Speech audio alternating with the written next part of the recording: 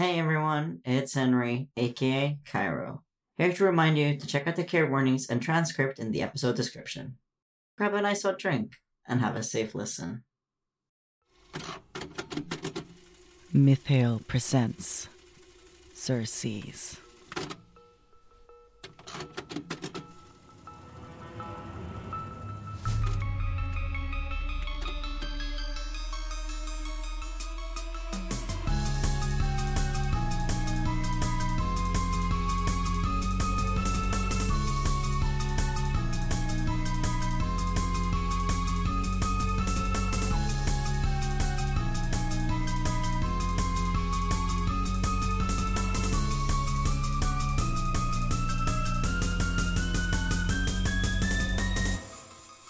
Episode 27, Under Your Skin.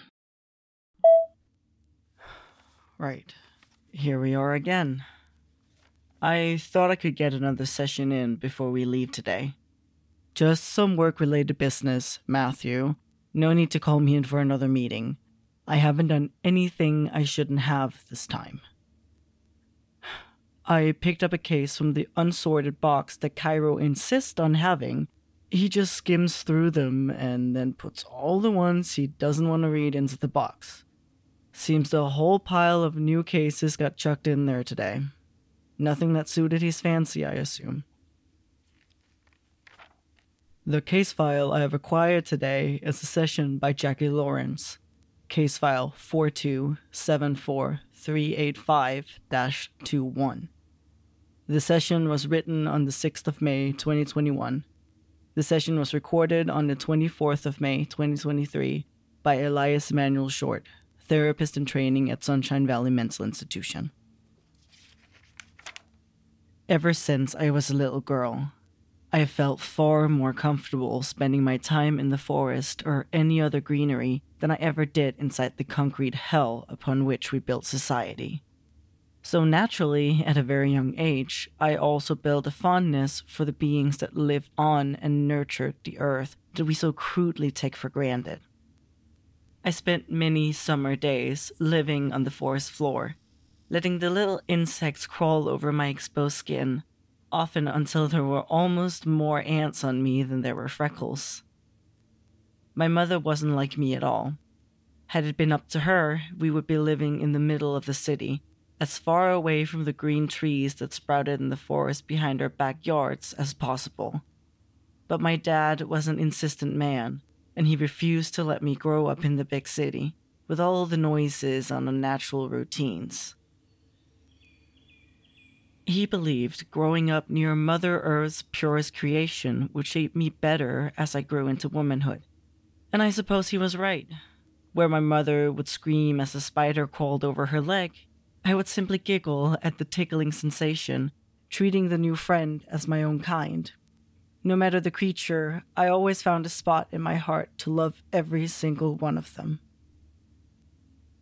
I kept the house after my dad passed away last year. My mother didn't waste a second before moving into the center of Odense. Yet, that never appealed to me. Fortunately, my dad left the house in my name.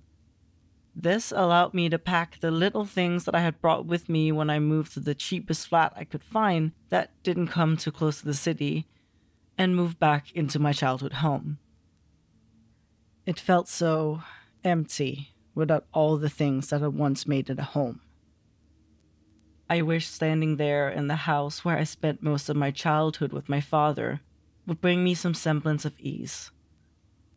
Instead, it just made me miss what had once been there even more. I did start to feel a sense of acceptance and recovery as I grew accustomed to my surroundings once again. The forest behind my house came into play in my life, just as it had when I was a little girl.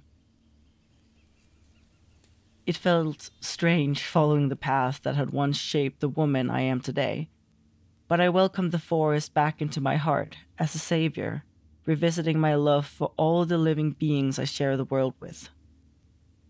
Once again, I could lay my head upon the mossy ground beneath the undergrowth and trees that sheltered the roads leading towards my house. In a way, it made me feel closer to my dad than I had ever been when he was alive. Deep inside, I believe a part of my dad lived within the forest, shielded away from the world that had seemed unwelcoming to people like him. People like us. For when it became a rarity to love the earth we were given, that's when we no longer considered ourselves part of them. I have always believed the forest to be my ally. The concrete streets outside my window always made me feel a sense of unease. Why did they damage the earth we had been given, when the earth had done nothing but give us the life we cherished, but often took for granted? If I had the strength, I would have torn it off the dirt I loved so dearly, remaking the earthy path I followed through the life I had chosen. Yet as time passed, I began to wonder why the forest chose to punish me. I have loved its beings and gift more than any other of its creation. Hadn't I allowed every bug and insect to crawl upon my naked skin? Didn't I sit in the rain to hum its tune, soaked to the bone by the waters above? Did I ever complain about the weather that was given to us each day? No, I have never not loved what was given to me, for I am a grateful receiver of something so far beyond me. Yet she chooses to punish me. The betrayal is bittersweet on my tongue, and I wish I had it in me to scream. She betrayed me on a day like any other. One foggy May morning, I had decided to pluck the wild berries that grew in one of the clearings. The clearing was small and well hidden, but it held some of the sweetest berries I had ever tasted.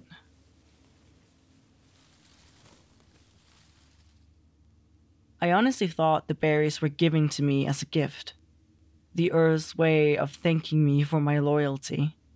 I'd never stopped to ponder if the berries hadn't been for me to take. I used the bowl my father had made from a broken tree, the wood slightly damp when the wet, glistening berries moved along its edges as I placed them in it, collecting those that had been ripened by the sun. I lingered a bit on my knees, watching the forest breathe undisturbed by human hands. The pulsing in the air sent me into a state of ease, a false belief that I was safe within my tiny corner of the world. A false belief that nothing could touch me if I stayed hidden in here, away from the suffocating concrete. Perhaps safety has always been a placebo we believe in to feel better about the violence that lurk not too far away from us.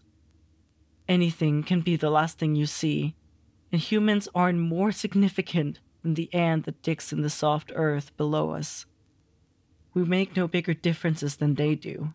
We only do a lot more harm when we damage the homes we were given.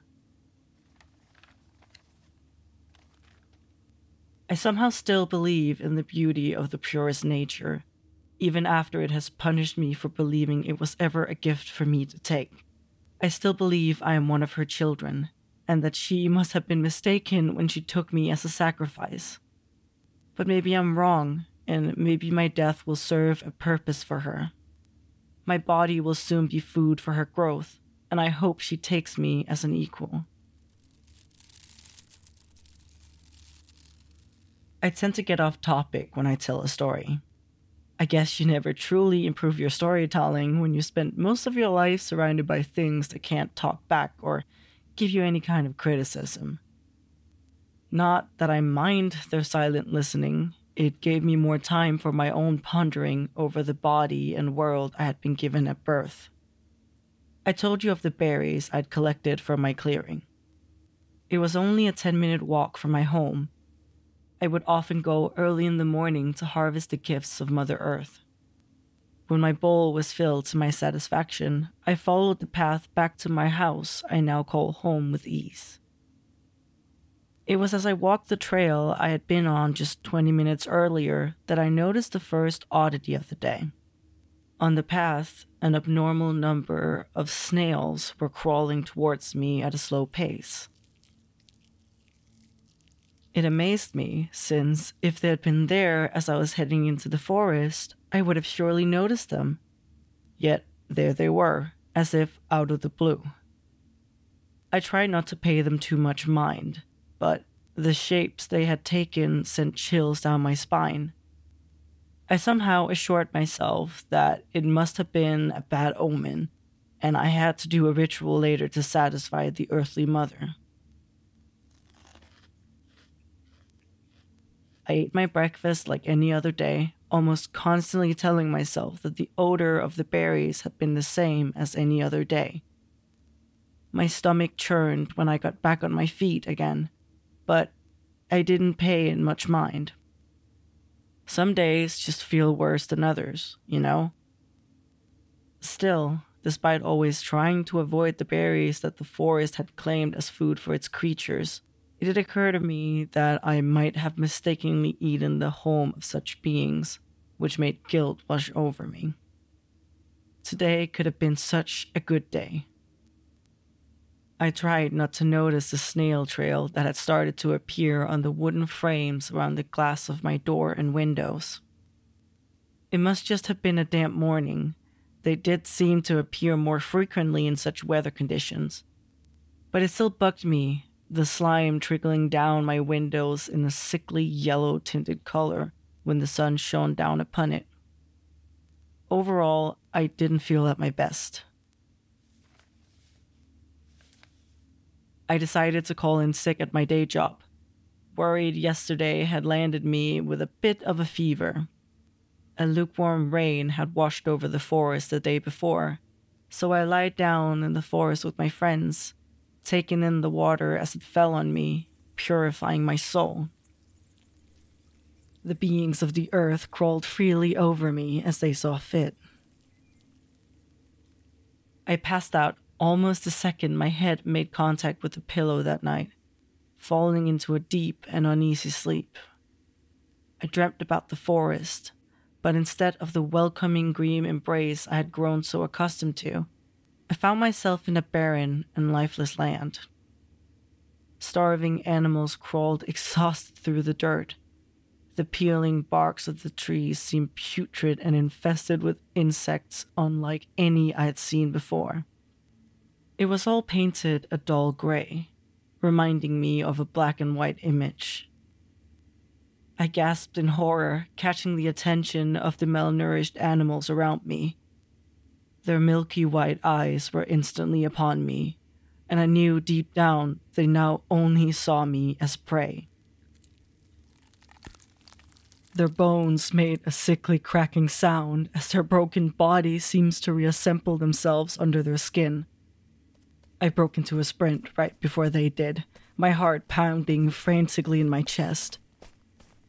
I had some faint hope that I could outrun my demise, but dream logic stayed true to its definition, and no matter how fast I ran, my legs never truly moved fast enough. I could hear the thundering sounds of roars and screams behind me, coming ever nearer.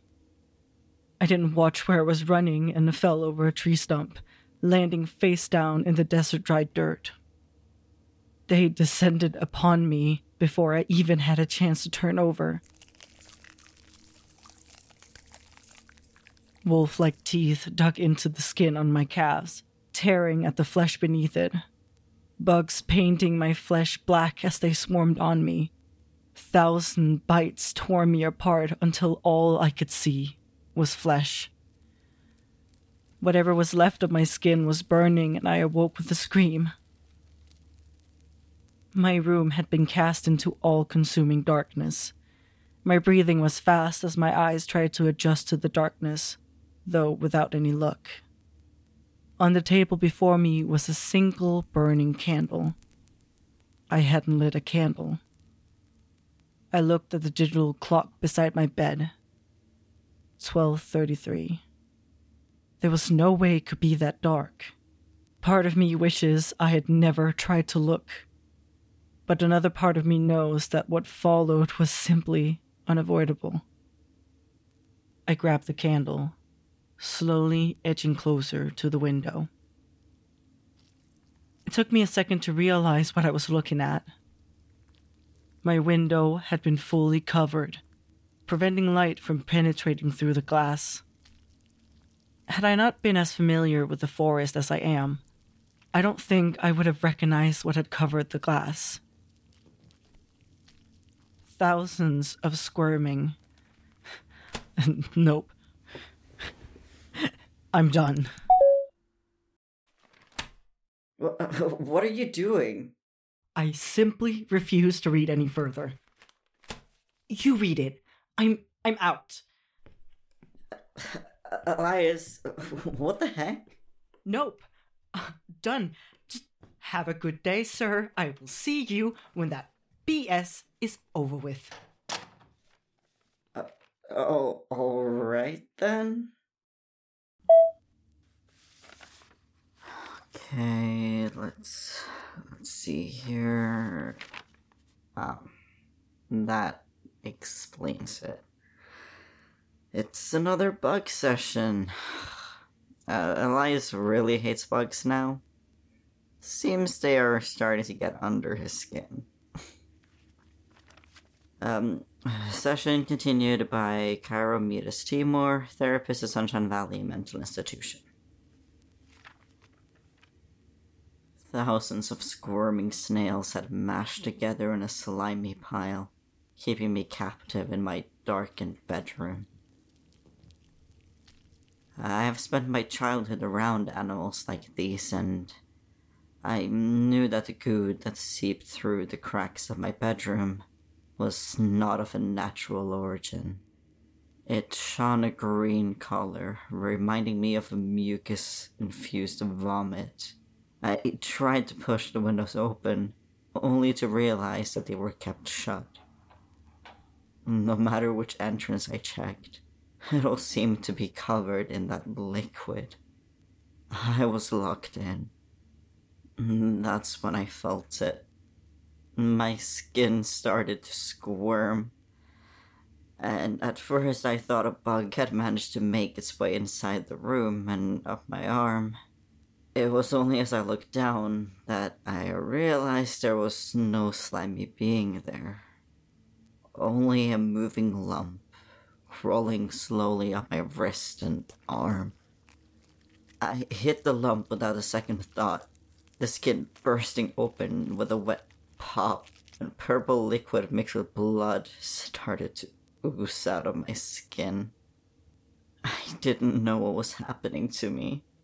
More lumps grew rapidly and moved around, my hands swatting at them till the floor was decorated with sickening gore.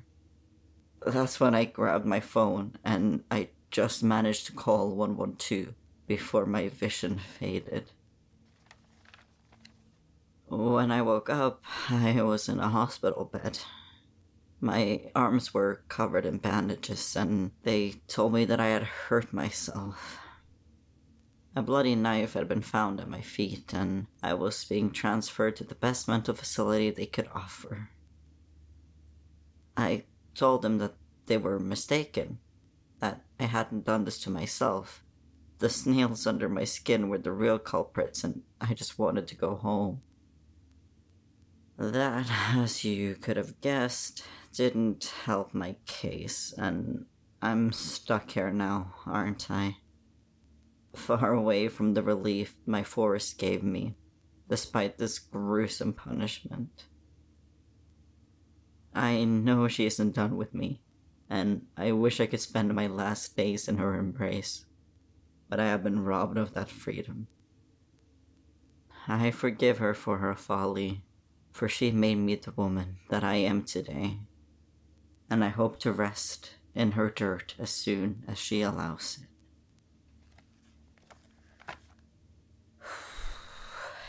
It seems like Jackie never got her wish granted. Judging by this police report, this is one of our missing bodies. I wonder if they're all connected. Either way, Jackie was admitted to a hospital a few days after this session, screaming about squirming.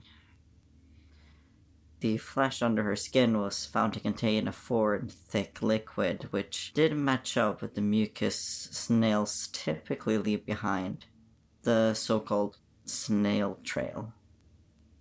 The doctors couldn't explain the fungal-like growth that had somehow left the skin untouched.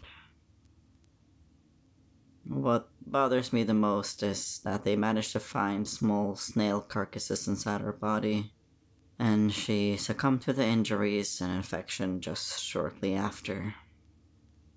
The body disappeared just 6 hours after she had been declared dead. God, no wonder Elias didn't want to read this one.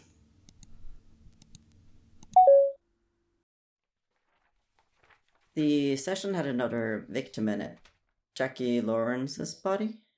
It was also declared missing 6 hours after she passed. Well, no time to waste then. Did you sort out the Kristen problem? Don't worry about that. I got it all under control. Meet me 2 streets from here in about 30 minutes? Understood. I really hope this won't end terribly. You know me, I am always prepared. Yeah, in your dreams. Just get out of here, dingus. Alright. Have fun on your little misadventure. You know I will. Xerces is licensed under a Creative Commons Attribution Non-Commercial Share-alike 4.0 International License. This episode featured Alexander Bauna as Elias Short and Henry Johannessen as Cairo Timor. It was audio edited by Henry Johannessen and Els Sari, and manuscript edited by Rita Bauna and Jay Jacobson, and written by Alexander F. Bauna. Like what we do? Tell your friends and loved ones all about our show, or support us on our Ko-Fi by buying some art or donating whatever you feel comfortable with. Want to get to know us? Follow us on our social media or join our public Discord server. All the links are in the episode description. Thank you for listening.